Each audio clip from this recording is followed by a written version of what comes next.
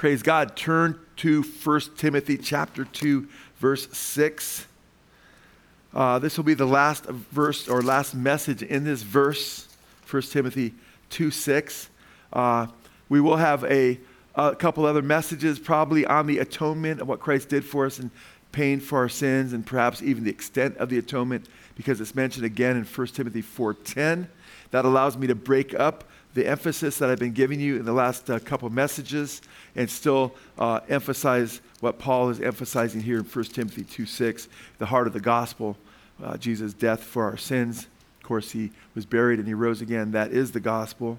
And when we go to 1 Timothy chapter 2, verse 6, we come across a verse that is controversial in the body of Christ today, a verse that should not be controversial, a verse that in the early church was, you don't see any people disputing who Jesus died for among the early church fathers. It was a celebration.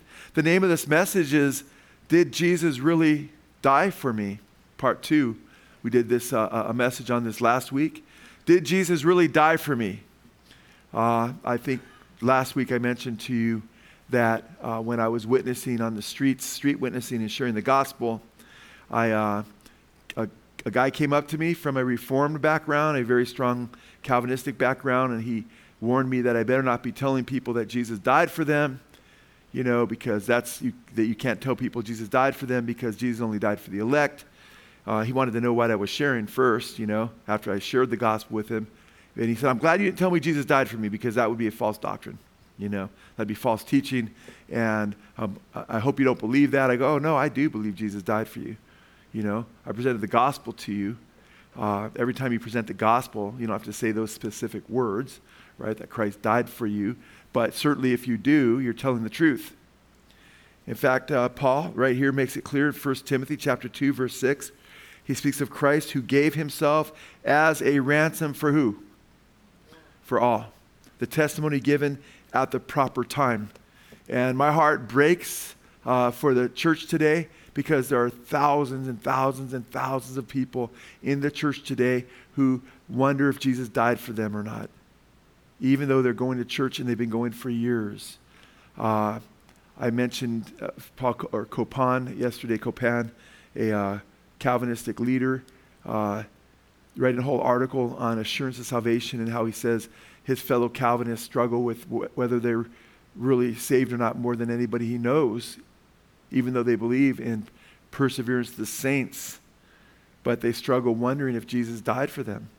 And he talked about that morning he was dealing with a guy that had called him up and was struggling with that and been struggling for a long time with that and was suicidal because of that issue. And I really believe it breaks the Lord's heart. I believe these scriptures are here for a reason. I believe there's a spiritual war. I believe and I know that Satan is the father of lies. He's a murderer from the beginning. He wants us to doubt God's love for us. Job, when he was in the throes of Satan's delusion in chapter 7, asked the Lord, why won't you forgive my sins? That was a lie. He believed from the enemy. And Satan was working him. We know that. Just read the first couple chapters of Job. The Lord had forgiven his sins. In fact, the Lord declared him righteous. In fact, the Lord said he was more righteous than any other man, right? And he was forgiven. But Job fell under the delusion that there was no hope for him. And many millions of professing Christians through the years have struggled with that to one degree or another. So this has very strong ramifications on practical theology as to how you relate to God, the kind of confidence you have as a child of God, how you relate to others, how you view other people. Do you view people as people that God might not love or might not have died for, might not want, that he predestined to burn in hell forever because he didn't love them enough to die for them and predetermined that they would not choose him and so forth? Or do you believe that God so loved the world that he gave his only begotten Son, that whoever believes him should not perish but have everlasting life? Do you believe that God's not willing that any would perish, but that all would come to repentance? Or do you believe in verse not just 6 here that Christ gave himself as a ransom for all, but verse 4, he desires all men to be saved and come to the knowledge of the truth? I believe those things. As I said to you before, there's not a single verse in the entire Bible that says Jesus only died for the elect. But that teaching has been growing and growing. And you know what? If you've been in this fellowship at any time long, you've heard me preach on it. Comes up a lot because I know what people are hearing on the radio.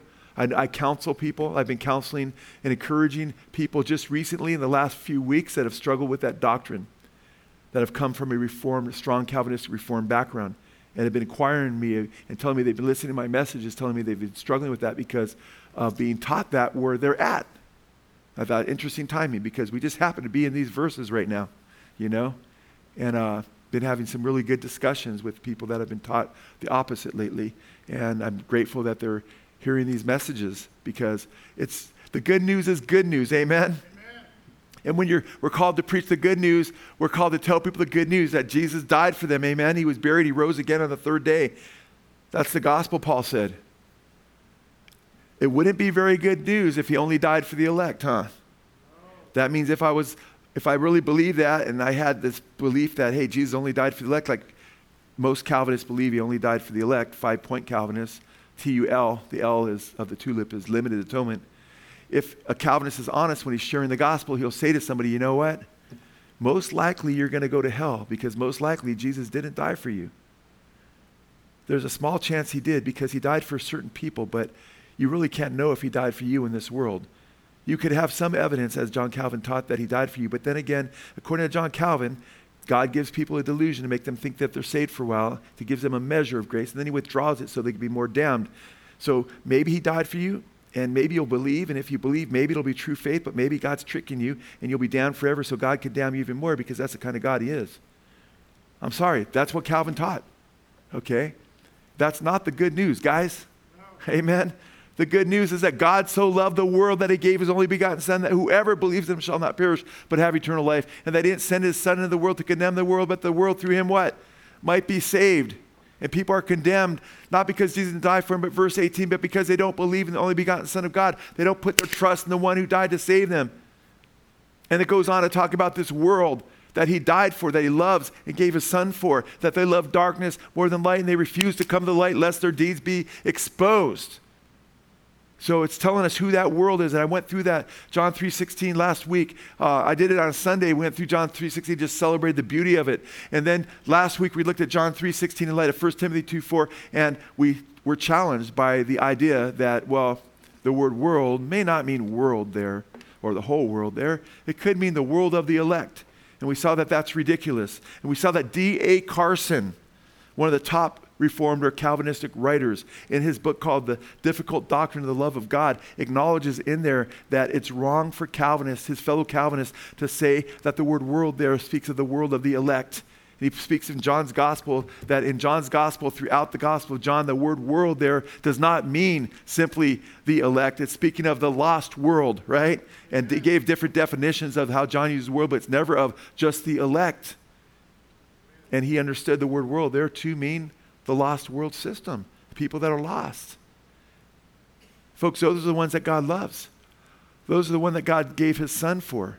It's not the teaching that everyone will be saved because there's a condition. Whoever believes in him will not perish, but have everlasting life. Amen? And Jesus even gives us a picture of this in the verses that run up to verse 16 and verse 14 and 15, which we looked at. Do you remember that?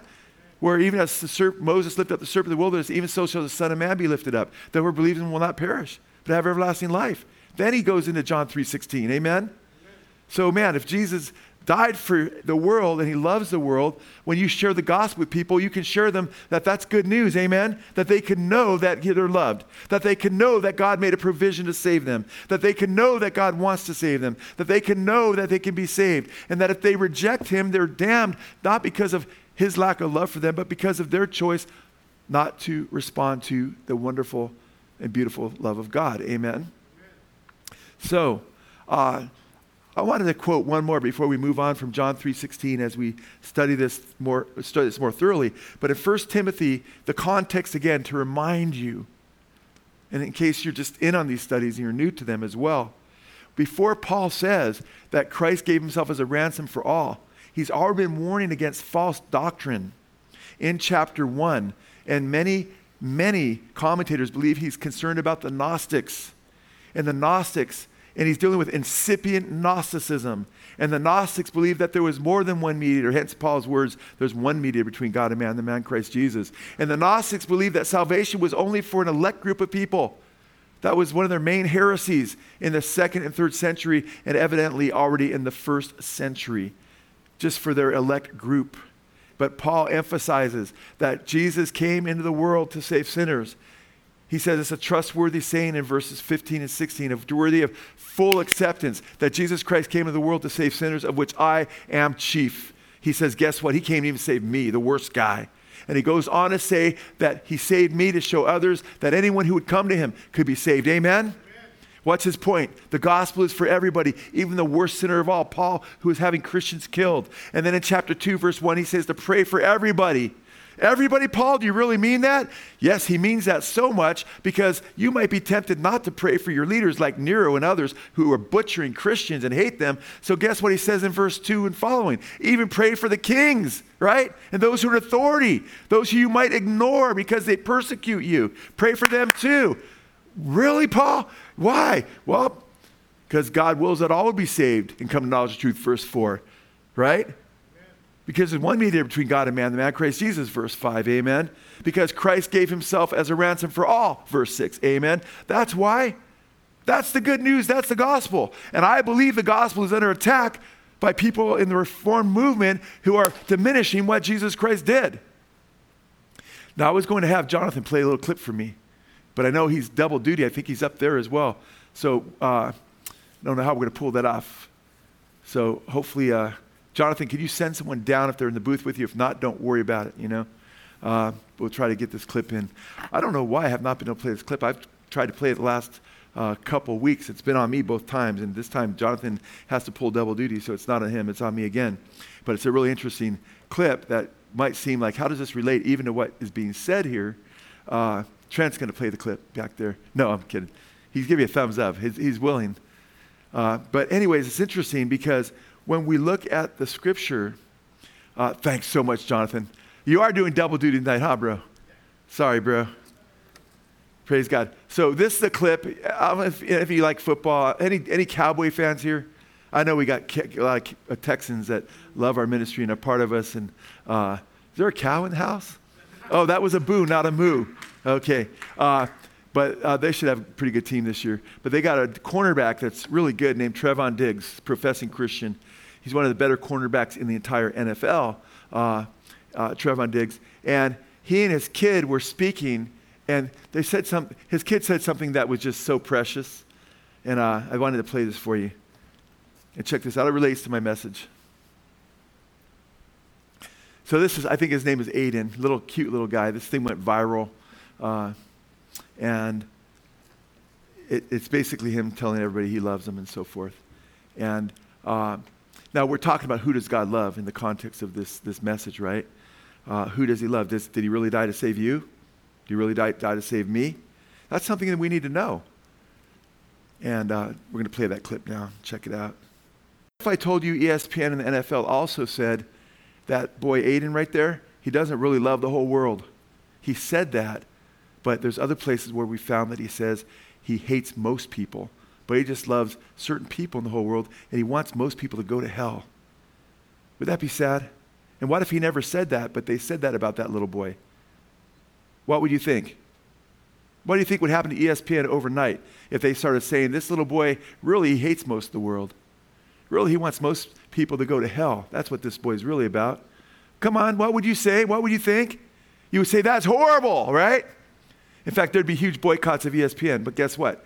Nobody would say that, but guess what? God says he loves the whole world and that Jesus died for the whole world. But you have people saying that about God.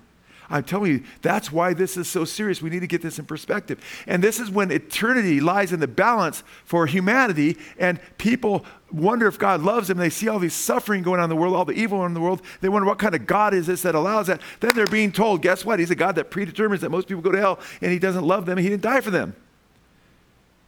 That's wicked, you guys. And that's why we need to stand against this, and it's growing. In fact, many popular teachers teach this doctrine or a variation of it. Look at 1 John chapter 2, verse 2. how can you be sure that Jesus died for you? How can you be sure that Jesus died for you? 1 John 2:2. And to me, this is one of the clearest verses in all the Bible of who Jesus died for. 1 John 2:2. And he himself is the propitiation. The propitiation means the payment. Biblical context, payment for sin. He's the one who satisfies God's wrath that we deserve. He paid for it. Jesus did. Okay? Back up to get context in verse 1. My little children, I'm writing these things to you so that you may not sin. And if anyone sins, we have an advocate with the Father, Jesus Christ the righteous, and he himself is the what? Propitiation for our sins, and not for ours only, but also for those of who? The whole world. If you're talking to a brother or sister in the Calvinistic tradition, and they're telling you that Jesus didn't die for the whole world, bring them to this verse. He's a propitiation not only for our sins, but for the sins of the whole world. When he says our sins, who is he referring to? The elect, us Christians, amen? He's not only the payment for our sins, the elect, us Christians, but for the who? Whole world, guys. And we already saw last week in John 3:16, where God so loved the world that he gave his only begotten Son, that whoever believes shall not perish but have eternal life, where that same world that he loved and gave his Son for, loved darkness more than light. That's the context. It's the lost world, not just the elect. Amen? Now, what's interesting is when he says our, and it's a shame that I even have to prove these things, but we do, because guess what? You can come under fire from somebody who's very reformed, and all of a sudden you're looking at a very clear verse, and before you know it, they have it saying the opposite of what it says. They have this verse saying he didn't die for the whole world.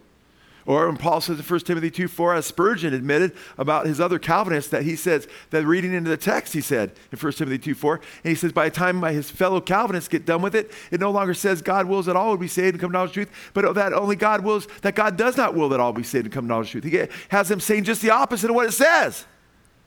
And it's a shame, but you have to stand for the truth.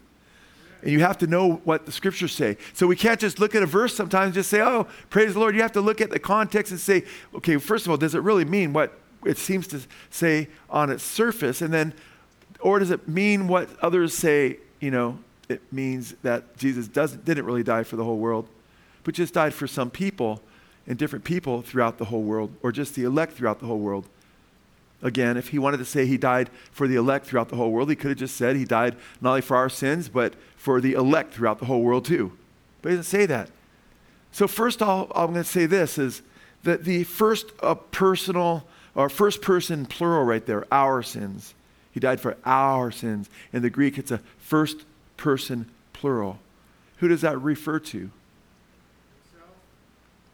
Our sins. It refers to John and other Christians. How do we know that? Back up. Read the context. Go to 1 John chapter 1, verse 7. We see another first person plural. But if what? We walk in the light as he himself is in the light, we have fellowship with one another, and the blood of Jesus, his Son, cleanses us from all sin. Who's the we and us? Christians, amen?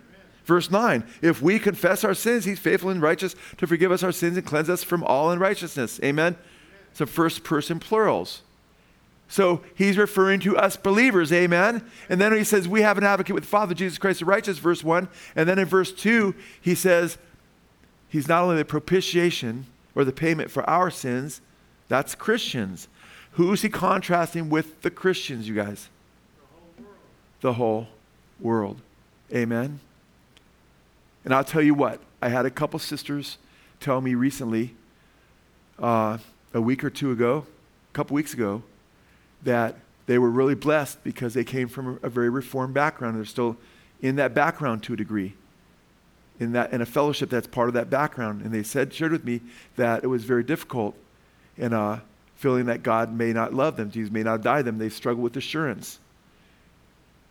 And one of the gals said to me, Joe, I've been listening, both of them were listening to the messages. And one said, I just want to praise God because God's used your message. She goes, this is the first time I've had assurance in my life. And believe that. That's why this is important. I shared that. And actually, I was sharing that with Holly.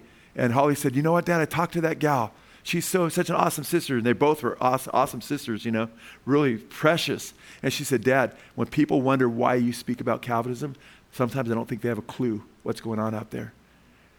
Sometimes people just think, because we know what's going on in here with a lot of the scripture, but I speak to people beyond this group, and I want to fortify you as part of this fellowship to not only defend the gospel with those who are lost, but also defend the gospels when it's in contention with regard to what's going on in the church.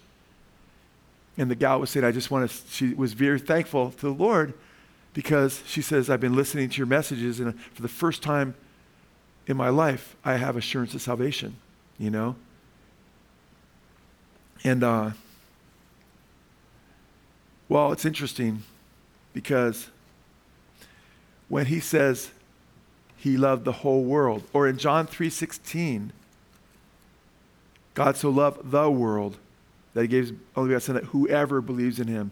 When I not only quoted D.A. Carson, but I'm going to quote someone else on John 3:16, another Reformed leader, by the name of William Mounce.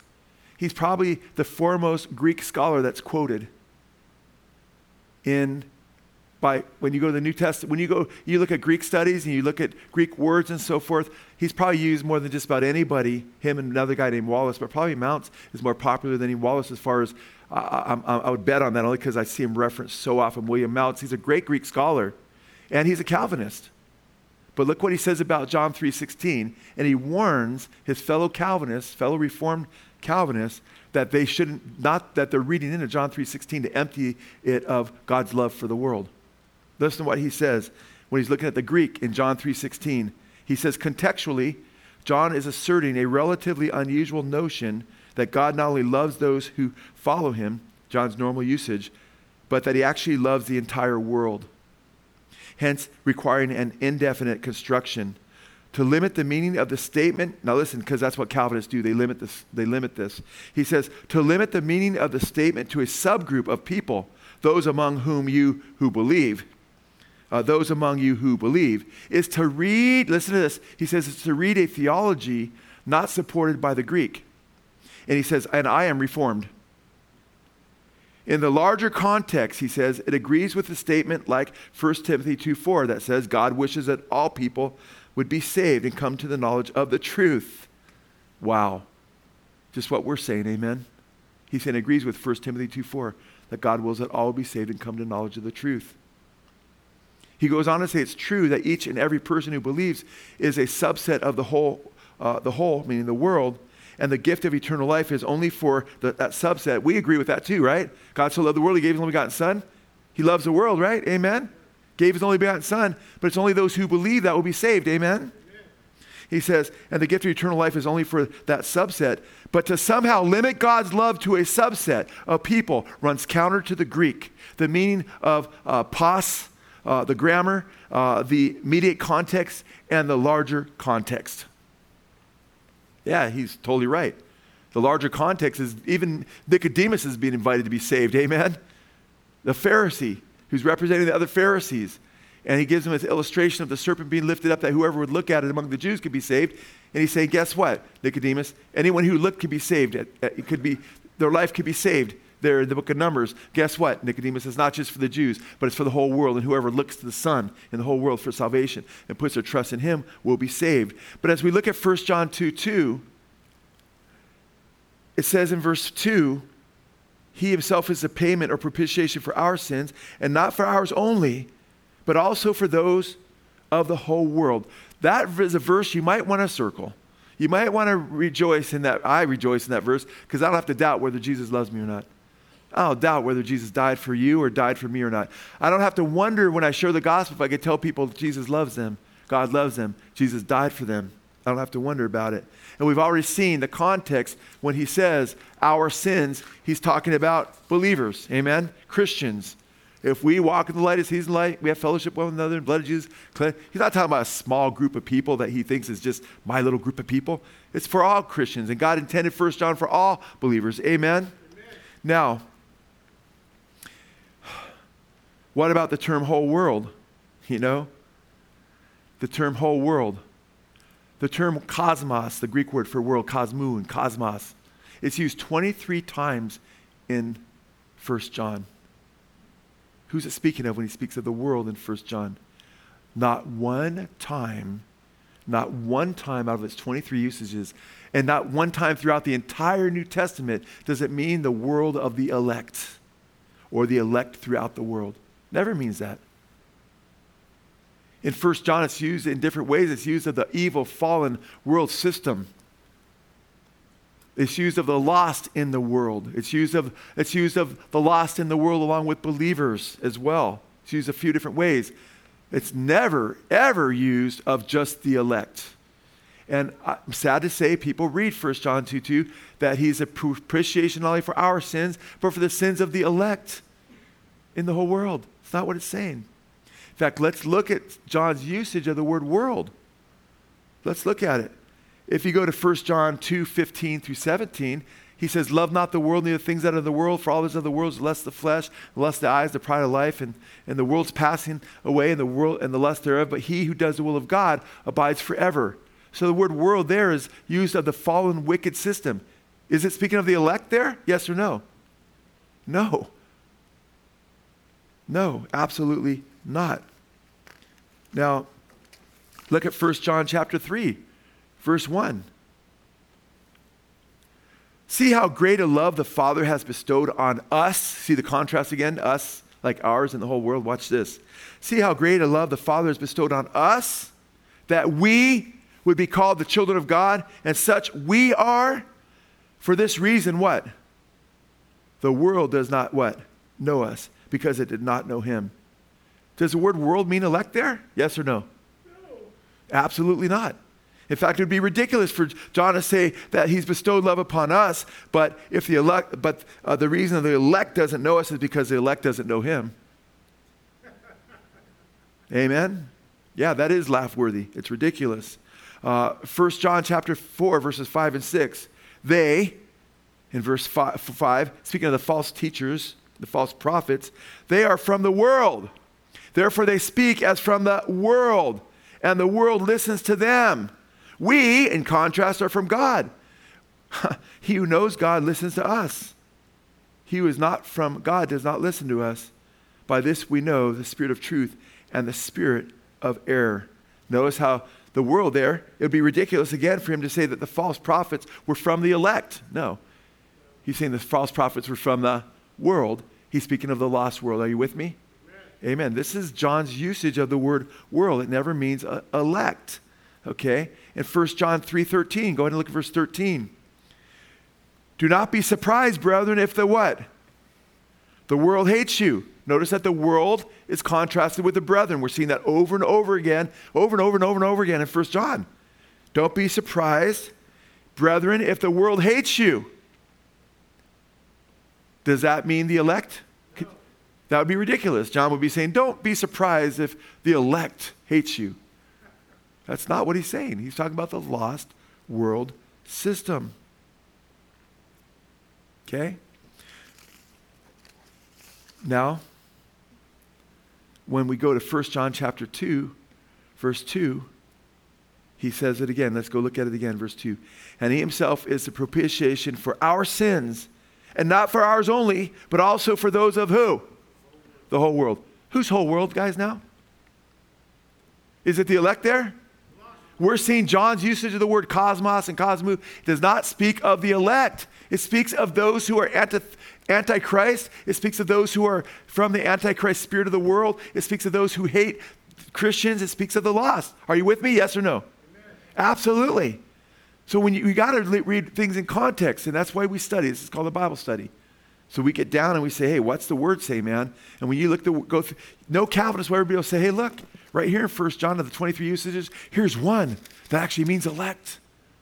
It means the chosen ones, those who are going to be saved, because he only died for those who will be saved. No.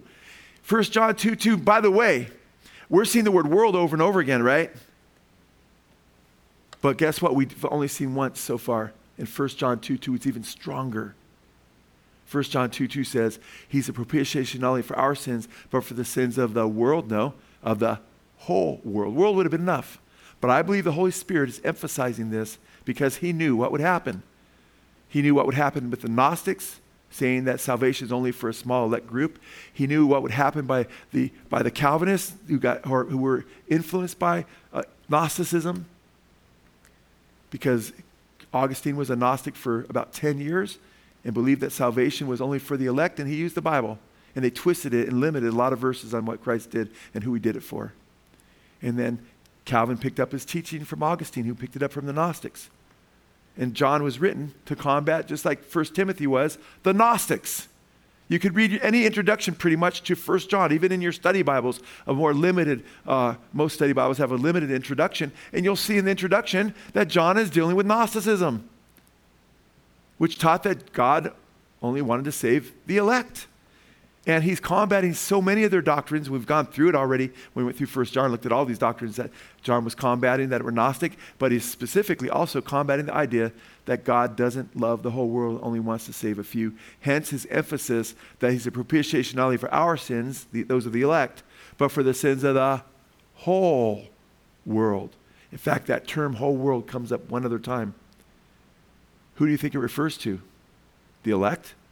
No. Comes up one other time in 1 John. Go to 1 John 5:19. Get ready for checkmate, guys.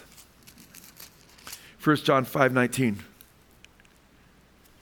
Just like 1 John 2:2, we know he's a propitiation not only for our sins in contrast, but also for the whole world. Look at this, 1 John 5:19. We know that we are of God, and that the whole world, same Greek words by the way, and that the whole world lies in the power of who? Of the evil one. Checkmate. Catch that? So, come on guys, we're seeing over and over again, the our refers to Christians, us, we, over and over again. We're seeing the world refers to either the lost world system or the lost world or the world made up of lost people and saved people, never just the elect. And we're seeing in 1 John 5:19, we know that we are of God. We, the elect, know that we are of God, but the whole world is under the power of the evil one, Satan. Amen? Is the whole world under the power of the evil one, the elect, yes or no? No. Or are they just lost people that need to be saved? Lost people that need to be saved. So we go back to 1 John 2:2. We know who the whole world refers to. Who does the whole world refer to in 1 John? Those who are under who? The power of who? The evil one. Just half of them or all of them? All of them. That's why he says the whole world is under the power of the evil one.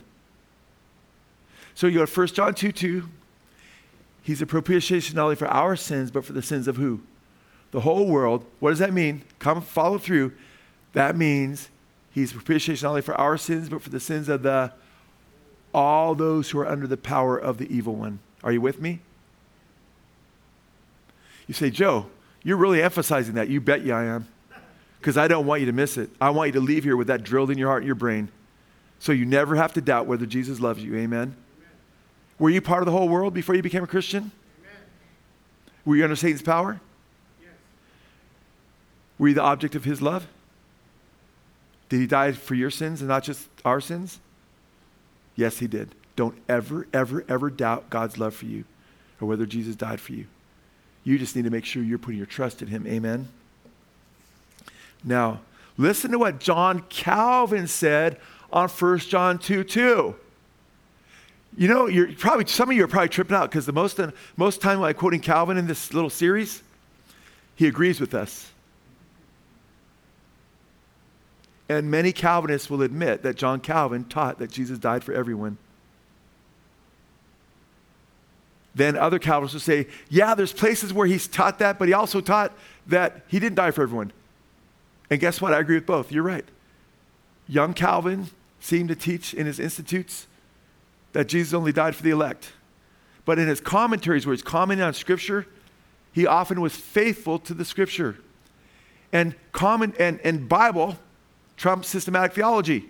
Amen? Amen? And that's the pesky Bible, man. And when people, commentaries in the Bible, and you just deal with the Bible, often ruins systematic theologies. And guess what? Calvin's commentaries on the Bible often just destroyed his Calvinism. Listen to what he said on 1 John 2:2. Christ suffered for the sins of the whole world, and in the goodness of God is offered unto all men without distinction. His blood being shed not for part of the world only, but for the whole human race. For although in the world nothing is found worthy of the favor of God, yet he holds out a propitiation, a payment to the whole world, since without exception, he summons all to the faith of Christ, which is nothing else than the door unto hope. Meaning, and you can't say, well, he really still means just the elect. Then you're just not being honest, man. Because how is he saying the hope is given to the whole world? He offers the door of hope to everybody without exception. His point is because Jesus, he points out, based on 1 John 2:2, is a propitiation not for only for our sins, but for the sins of who? The whole world. And right there, I don't say amen to John Calvin a lot. But right there, amen and amen. That's good commentary on 1 John 2:2. Now, and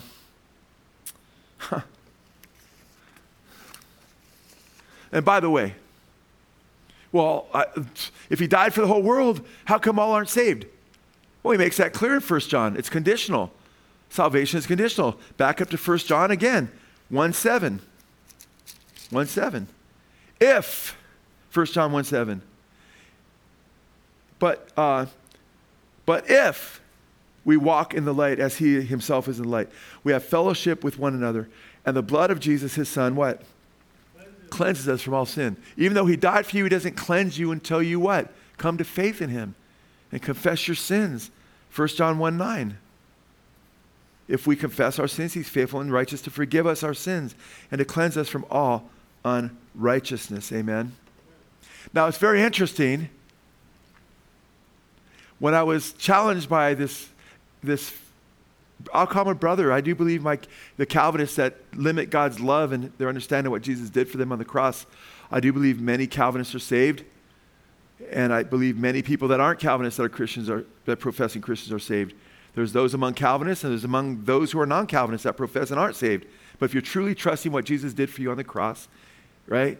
You've repented of your sins, you're putting your faith in Christ, you're saved. And I mentioned recently, I've done this before, that some people say, no, Calvinists aren't saved because they're limiting the gospel. And I say, no. I said this to a very well-known writer, author, on the phone because he said that Calvinists are lost and he cut Calvinists off from himself and they cut himself off from him. There was a big rift in the body of Christ and I tried to bring some peace and I shared it with him. I said, and I won't say his name, but a lot of you would know his name. Some of you have his books, some of his books. I said, hey, bro. I go, Peter believed that Jesus only died for the elect for a while. He thought salvation was only for the Jews, right? And then God dropped a sheet with unclean food in front of him and said, kill and eat. And made him aware that guess what? God was also giving repentance to the Gentiles, that they also could be saved, amen? But Peter, when he had a limited view of what God did, was he lost? No. In fact, he couldn't say Peter was lost when he had a limited view of the atonement. But you look at the first 10 chapters of Acts, right? And then what happened? And Peter is being used by God mightily, but he has a limited view of what God did. And then God, to make it even more, make it stronger, he brings Cornelius, right, to him. He brings him to Cornelius to him, uses angels, uses a vision, uses all this radical stuff, right? That's why he dropped the sheet 3 times, and he brought Cornelius to him, who was a lost Gentile, who feared God, gave to the poor, and then Peter said he learned something, that God is not partial. Amen? That all who fear him, he accepts all who fear him. Anyone who fears him. The Bible says the secret of the Lord is with those who fear him, and he makes his covenant known to them. I don't care where they live. If a person fears the one true God and says, wait, there's a creator here, and he fears him, and I want to do his will. Jesus says, he that wills to do the will of the Father, John 7:17, he will know the doctrine. He'll know the truth. We have a good God. Acts chapter 14, he has not left himself without a witness. Amen. Acts chapter 17, he puts us in different places, in different geographies, at different times, and he points for us so that we might grope after him, it says, and that we might find him. That's the heart of God. Amen. We have a good God. So when this brother came to me and said, Joe, I hope you're not telling people Jesus died for their sins. We ended up debating the subject. I think it was the fellow, we'd been at church for maybe a year at that time, when we actually did the debate.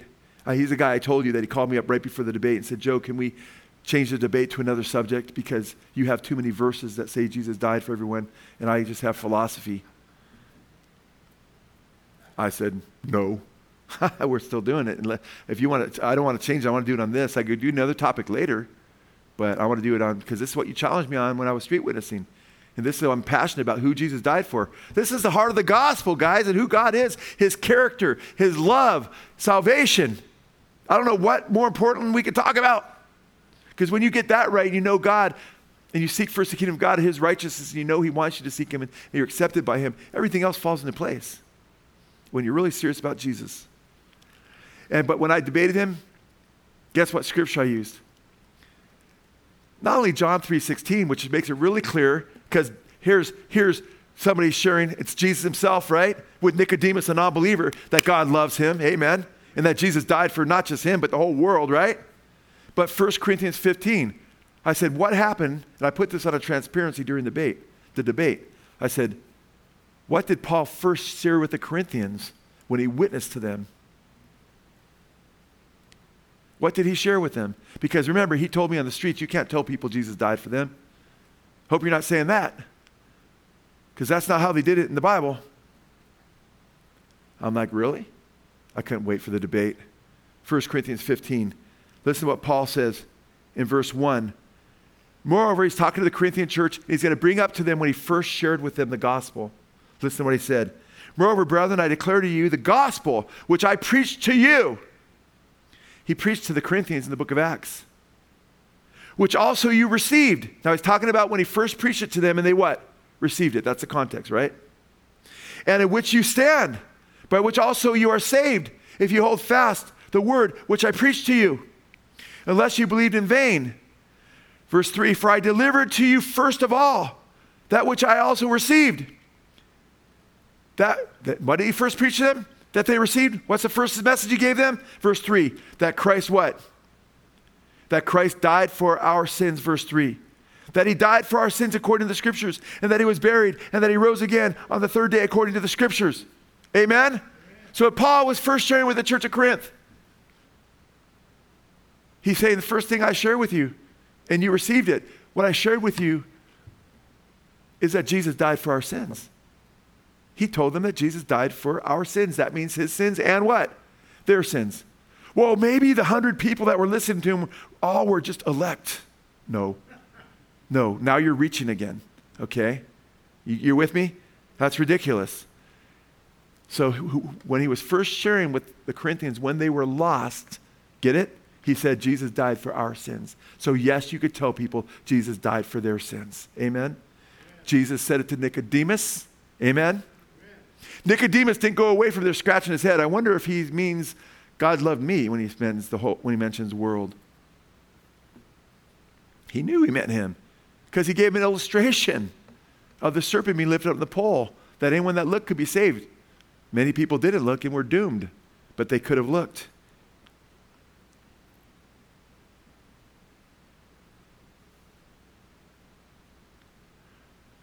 I ask you the question, when Paul says, we beg you on behalf of God, in 2 Corinthians 5:20, when he says, we beg you on behalf of God to be reconciled to God, can you say that honestly to a person if you don't know if Jesus died for them? That's what Paul is saying right here. He says, we are ambassadors for Christ, begging people to be reconciled to God. How could you beg someone, be reconciled to God, if Jesus didn't die for them? Because if he didn't die for them, there's no way they can be reconciled to God. Amen? You're lying to them. When you preach the gospel, you tell people that if you repent and believe, you'll be saved. No. They can't repent and believe if they're not elect. And they can't be reconciled to God if they're not elect. It gives a false promise. But something I wanted to do is I wanted to go through people that obviously were not saved, but you could prove Jesus died for. And you could say they were saved and lost. You could say they were never saved. I'm not getting into that argument right now. I think some of them were clearly saved. But the point is that they were lost and the blood of Christ was shed for them, proving that Jesus didn't just die for who? The elect. Amen? Because they weren't among the elect in the end, that's for sure. How about Judas? How about Judas? When Jesus was at the Last Supper, he said his blood is, he told Judas and the others that this is my blood which is shed for you. He didn't say for all of you except Judas. In fact, it's interesting because I've read some strange things recently. I read somebody wrote, quote, Judas left before the institution and distribution of the sacrament of the Lord's Supper. So one comment was, Judas left, one teacher. Judas left before Jesus broke out the cup and the bread. Doesn't say that. Doesn't say that. Listen to Luke chapter 22, verses 20 and 21. And likewise the cup after they had eaten, Luke 20, 22 and 21, 22, 20 and 21. And likewise the cup after they had eaten, saying, this cup, that is Jesus, saying, this cup is poured out for you, plural pronoun. And it's the new covenant in my blood. The next statement, but behold, the hand of him who betrays me is with me on the table. Whose hand was that? Judas. Unless you believe that he was like Stretch Armstrong, he left and his arm just stretched out really long and just stayed on the table. Okay, talk about eisegesis. No Calvinists would go there, I don't think. I'll give them all the benefit of that doubt. Oh, go to 2 Peter chapter 2, verse 1. This is another really clear one. So Jesus shed his blood for Judas. 2 Peter 2:1. This one is like so clear as well. I wish I had time to spend on each of these. But false prophets also arose among the people, just as there will also be false teachers among you, who will secretly introduce destructive heresies. So there were false prophets among the people. Praise the Lord. Glad to see my wife walking. She had that back problem. Good to see you, baby. You made it. It's not just a back problem. We had all 4 of the grandkids all week. Their back went out, then we're going to get grandkids the next day or something. Like, okay, Lord, you'll get us through it. And he has by his grace. Amen. Sometimes I feel like I just barely get here. But I get here. I'm faithful by the grace of God. But notice he says there were false prophets among the people, but there also be what? False teachers among you. Right?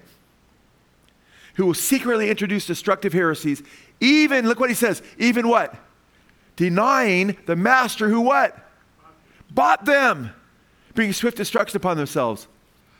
Who's our master? Who's our Lord and Savior? Who's our master? Jesus, amen? These false teachers who bring false teaching deny their master who what? Who bought them. Deny their master who bought them. What does it mean to be bought by the Lord? 1 Corinthians 6:20. For we have been bought with a price. Be glorified God with your body and with your heart, spirit, which are God's.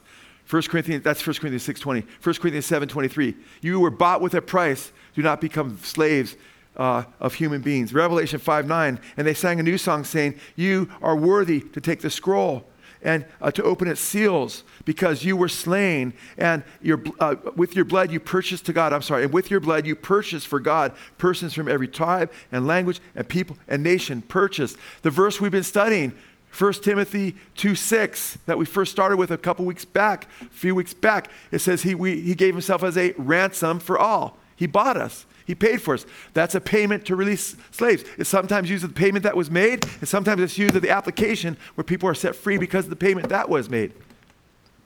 In Revelation 5:9, it's speaking of the releasing aspect of that ransom when it's applied to their lives. Peter says here, they deny the false teachers who are hellbound. By the way, they are hellbound, because if you keep reading, further and further down in the scripture, you'll see that the black darkness is reserved for them. They're going to the pit. It's really heartbreaking, actually. They're accursed children, verse 14. They're enticing people. They've forsaken the right way, verse 15. They've forsaken the right way. And the black darkness is what's reserved for them. They're hellbound. In fact, it says in verse 4 of chapter 2 that it speaks of these fallen angels have done the same thing. And it speaks of these false teachers. And in verse 3, and in their greed they will exploit you with false words. Their judgment from a long ago is not idle, and their destruction is not asleep. Well, what if Peter doesn't really mean they were bought by Christ and by his blood? Well, guess what? Peter talks about in 1 Peter chapter 1.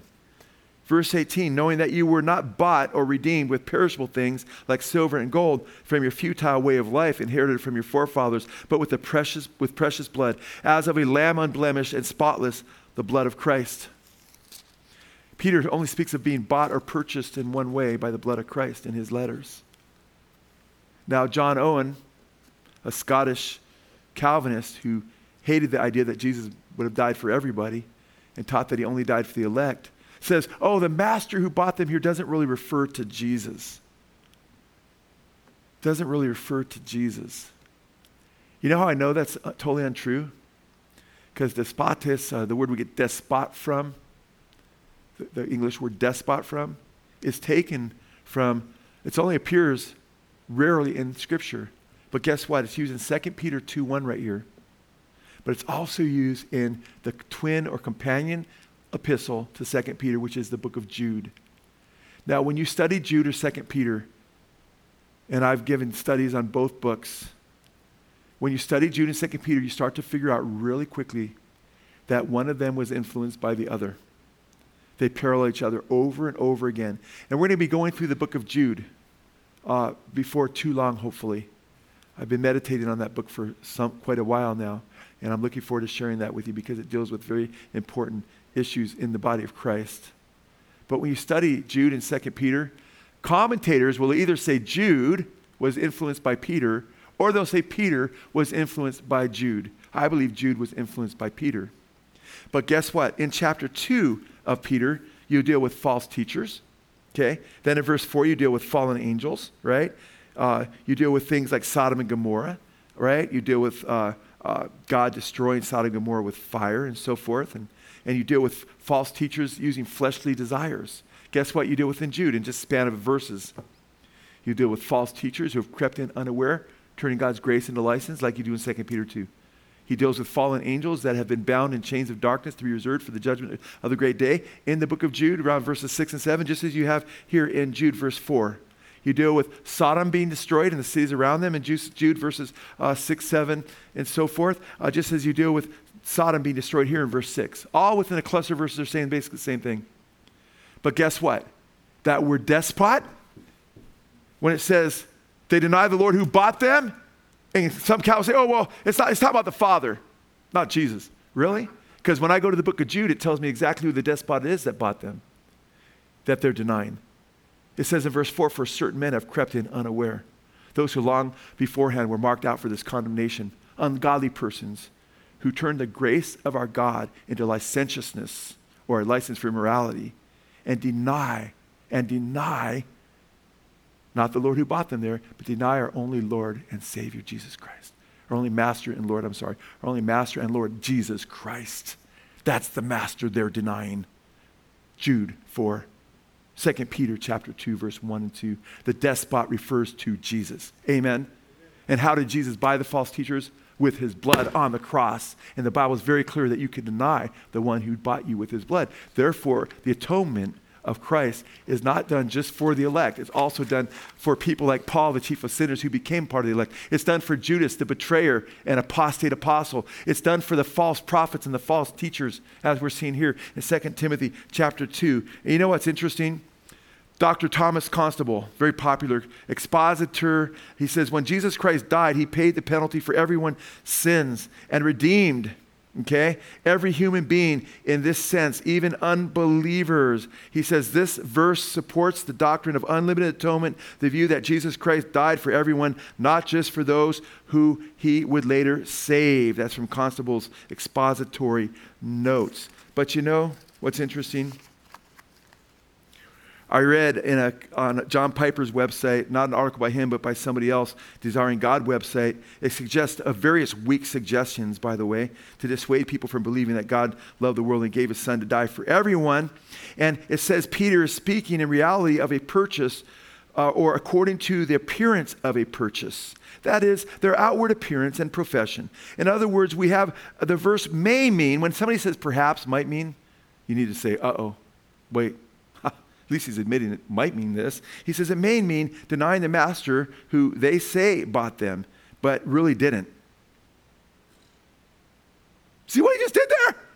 It says, they deny the master that bought them, but really what Peter probably means, they're acknowledging in this article on John Piper's website that it's speaking of Christ's blood that is in question of who he bought. But they're saying, even though it says he bought them, really it's what they're saying happened and he probably didn't. Did any of you get that out of the text when we read it? Yes or no? No. That is called eisegesis. Eis in Greek is to read into or to move something into. Ek is to get out of. Exegesis is get out of the text. What does it say? Eisegesis is reading your view into the text, and that's exactly what Piper's website is doing there. It doesn't say they say that he bought them. Peter, by the Holy Spirit, says they deny him who bought them. Period. Exclamation point, not in the Greek, but that they bought them is in the Greek, okay? And it gets sad, really. Why would you want to fight for the idea that Jesus doesn't love everybody truly and want to truly save them and truly didn't die for them? It strains my brain to why do you fight for that? Why would you want to fight for that? Why would you want to fight against those scriptures? To me, I know only one entity that really would have a passion for fighting against that, and that would be the devil. Because it paints God as worse than the devil. The devil tempts people to be damned, but they have God predetermining people to be damned and then blaming them for something they couldn't but choose to do because he forced them to make the choice. Not biblical. Robert P. Leitner, he says, I think he was a Dallas Theological Seminary guy. Two things are of extreme importance in 2 Peter passage. One is that the purchase price of redemption was paid by the Lord for even false prophets and teachers, even though they quite obviously never accept it.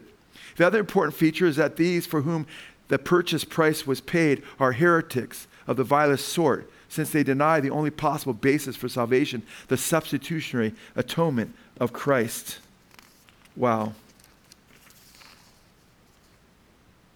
By the way, you guys, probably my favorite quote. Please, Lord. Good. I'm like, I thought I found that quote. On 2 Peter 2:1 and who Jesus died for is from John Calvin himself. Man, it's weird to have John Calvin in my corner over and over again during this series. Calvin admitted that they were purchased by the blood of Christ, these false teachers.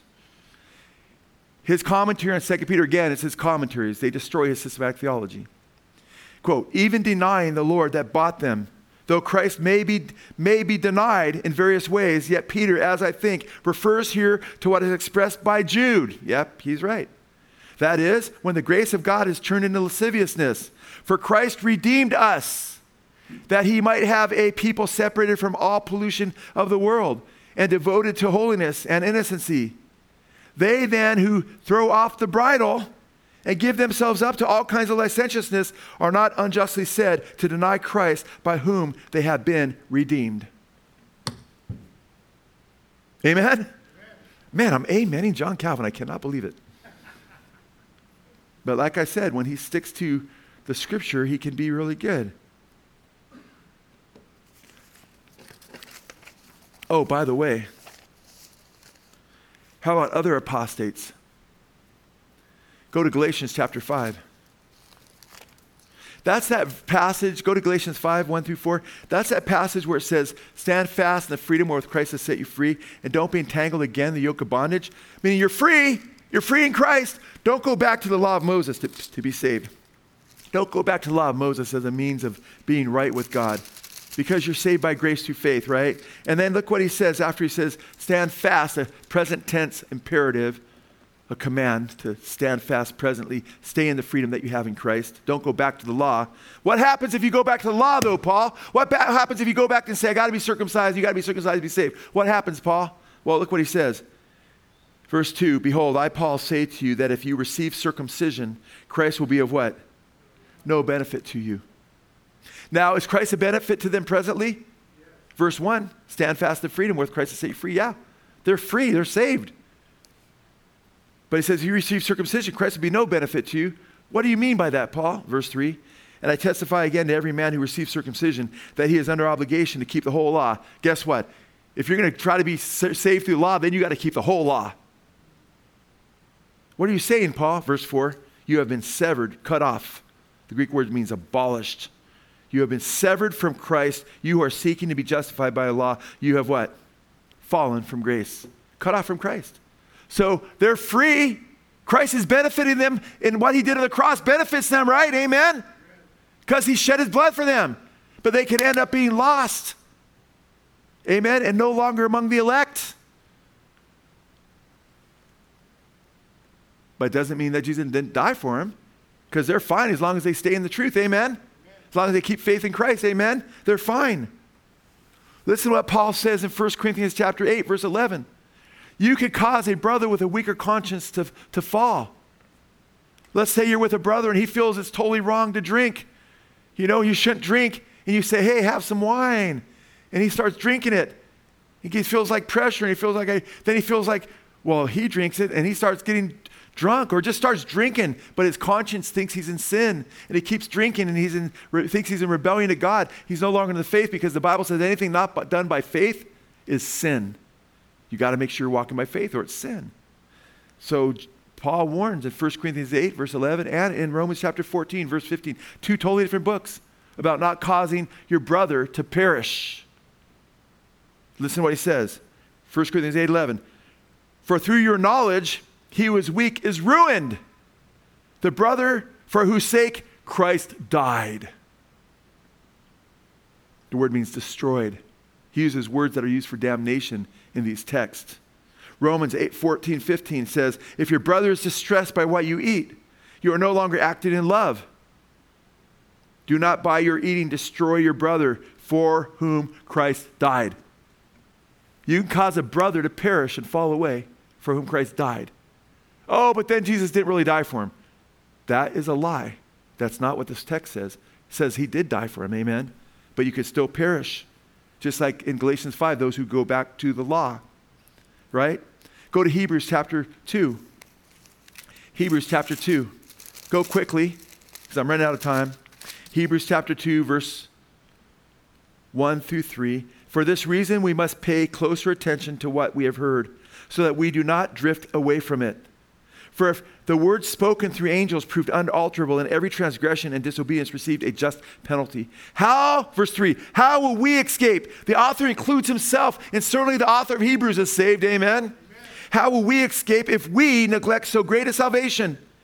After it was at first spoken through the Lord, it was confirmed to us by those who heard. God also testifying with them, both by signs and wonders and by various miracles and by gifts of the Holy Spirit according to his own will.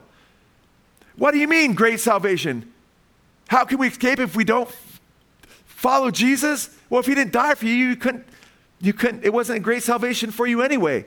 Amen? But you can reject salvation. And that's why I want you to go to Hebrews 10, the last passage we look at. Hebrews chapter 10. Verse 26. For if we, certainly the author's including himself there and other believers, if we go on sinning willfully after receiving the knowledge of the truth, there no longer remains what? There no longer remains what? Think about it, guys. No longer remains what? A sacrifice for sins. In other words, the sacrifice for sins avails for us. Amen? If we're not in rebellion to the Lord, if we're not turning away from Christ, the sacrifice for our sins avails. It's efficacious on our lives. Amen? But if we go on rebelling and sinning after receiving the knowledge of truth, by the way, Paul says God wills that all would be saved and come to the knowledge of the truth. That's salvation language. But if we rebel later and continue to rebel against him and reject Christ in the context of Hebrews chapter 10, what do we get instead? Verse 27, but a terrifying expectation of judgment and the fury of a fire which will consume the adversaries. Anyone who set aside the law of Moses dies without mercy under the testimony of 2 or 3 witnesses. How much, now look at verse 29, guys. How much worse or how much severer, or King James, how much sorer punishment? How much severer punishment do you think he will deserve who has trampled underfoot the Son of God and has what? regarded as what? Unclean, the what? The what? Come on, read it. The blood of the covenant by which he was sanctified. And by the way, Hebrews chapter 10 uses the word sanctification for salvation. Just read the whole chapter. Who has trampled underfoot the Son of God, and has regarded as unclean the blood of the covenant by which he was, past tense, sanctified, and has insulted the Spirit of grace. For we know him who said, vengeance is mine, I will repay. And God said, and again, the Lord will judge who? His people. It's a terrifying thing to fall in the hands of the living God. Wow, he goes on to say later, he's a consuming fire. Man, guys, look how clear it is. You can be saved by the blood of Christ. And then you could rebel against him and say, I don't want the blood. I don't need the blood. I can go back to Moses or go back to the law, do it myself. And guess what? There no longer at that point remains what? A sacrifice for you. Because the blood of the covenant that did set you apart, that did sanctify you, okay? The mood is passive, by the way. It wasn't something they did. It was something he did by cleansing them. No longer sanctifies you. That shows that the blood of Christ was shed for Judas. We saw that already. For Paul, the chief of sinners. For false teachers. For apostates, Galatians 5. For apostates in Hebrews chapter 10, where there no longer remains a sacrifice for their sins because they trample underfoot the blood of Christ by which they were sanctified. Did Jesus die for them? Yes or no? Where are they going? Verse 27. The only thing they have to look forward to is a fury of a fire which will consume the adversaries of God. Hellfire. Don't tell me Jesus didn't die for those who are going to hell. The scriptures say yes and amen, he certainly did. Amen. And the good news is we don't have to doubt that regarding our own lives, amen? We don't have to doubt that in regard to our children. We don't have to, and my heart breaks for John Piper to the point of tears at times when I think of people that go through these things. When he's looking at his kids saying, I hope God loves them as much as I love them. I hope they're among the elect. You don't have to wonder whether God loves them or not. Let the little children come to me, Jesus said, for such is the kingdom of God. Amen? Amen. That's the heart of our God. Our God says, what more could I have done than that which I've done for you? Amen? We have an awesome God. Father God, we thank you for your great goodness. And we pray, Father, that we would not hesitate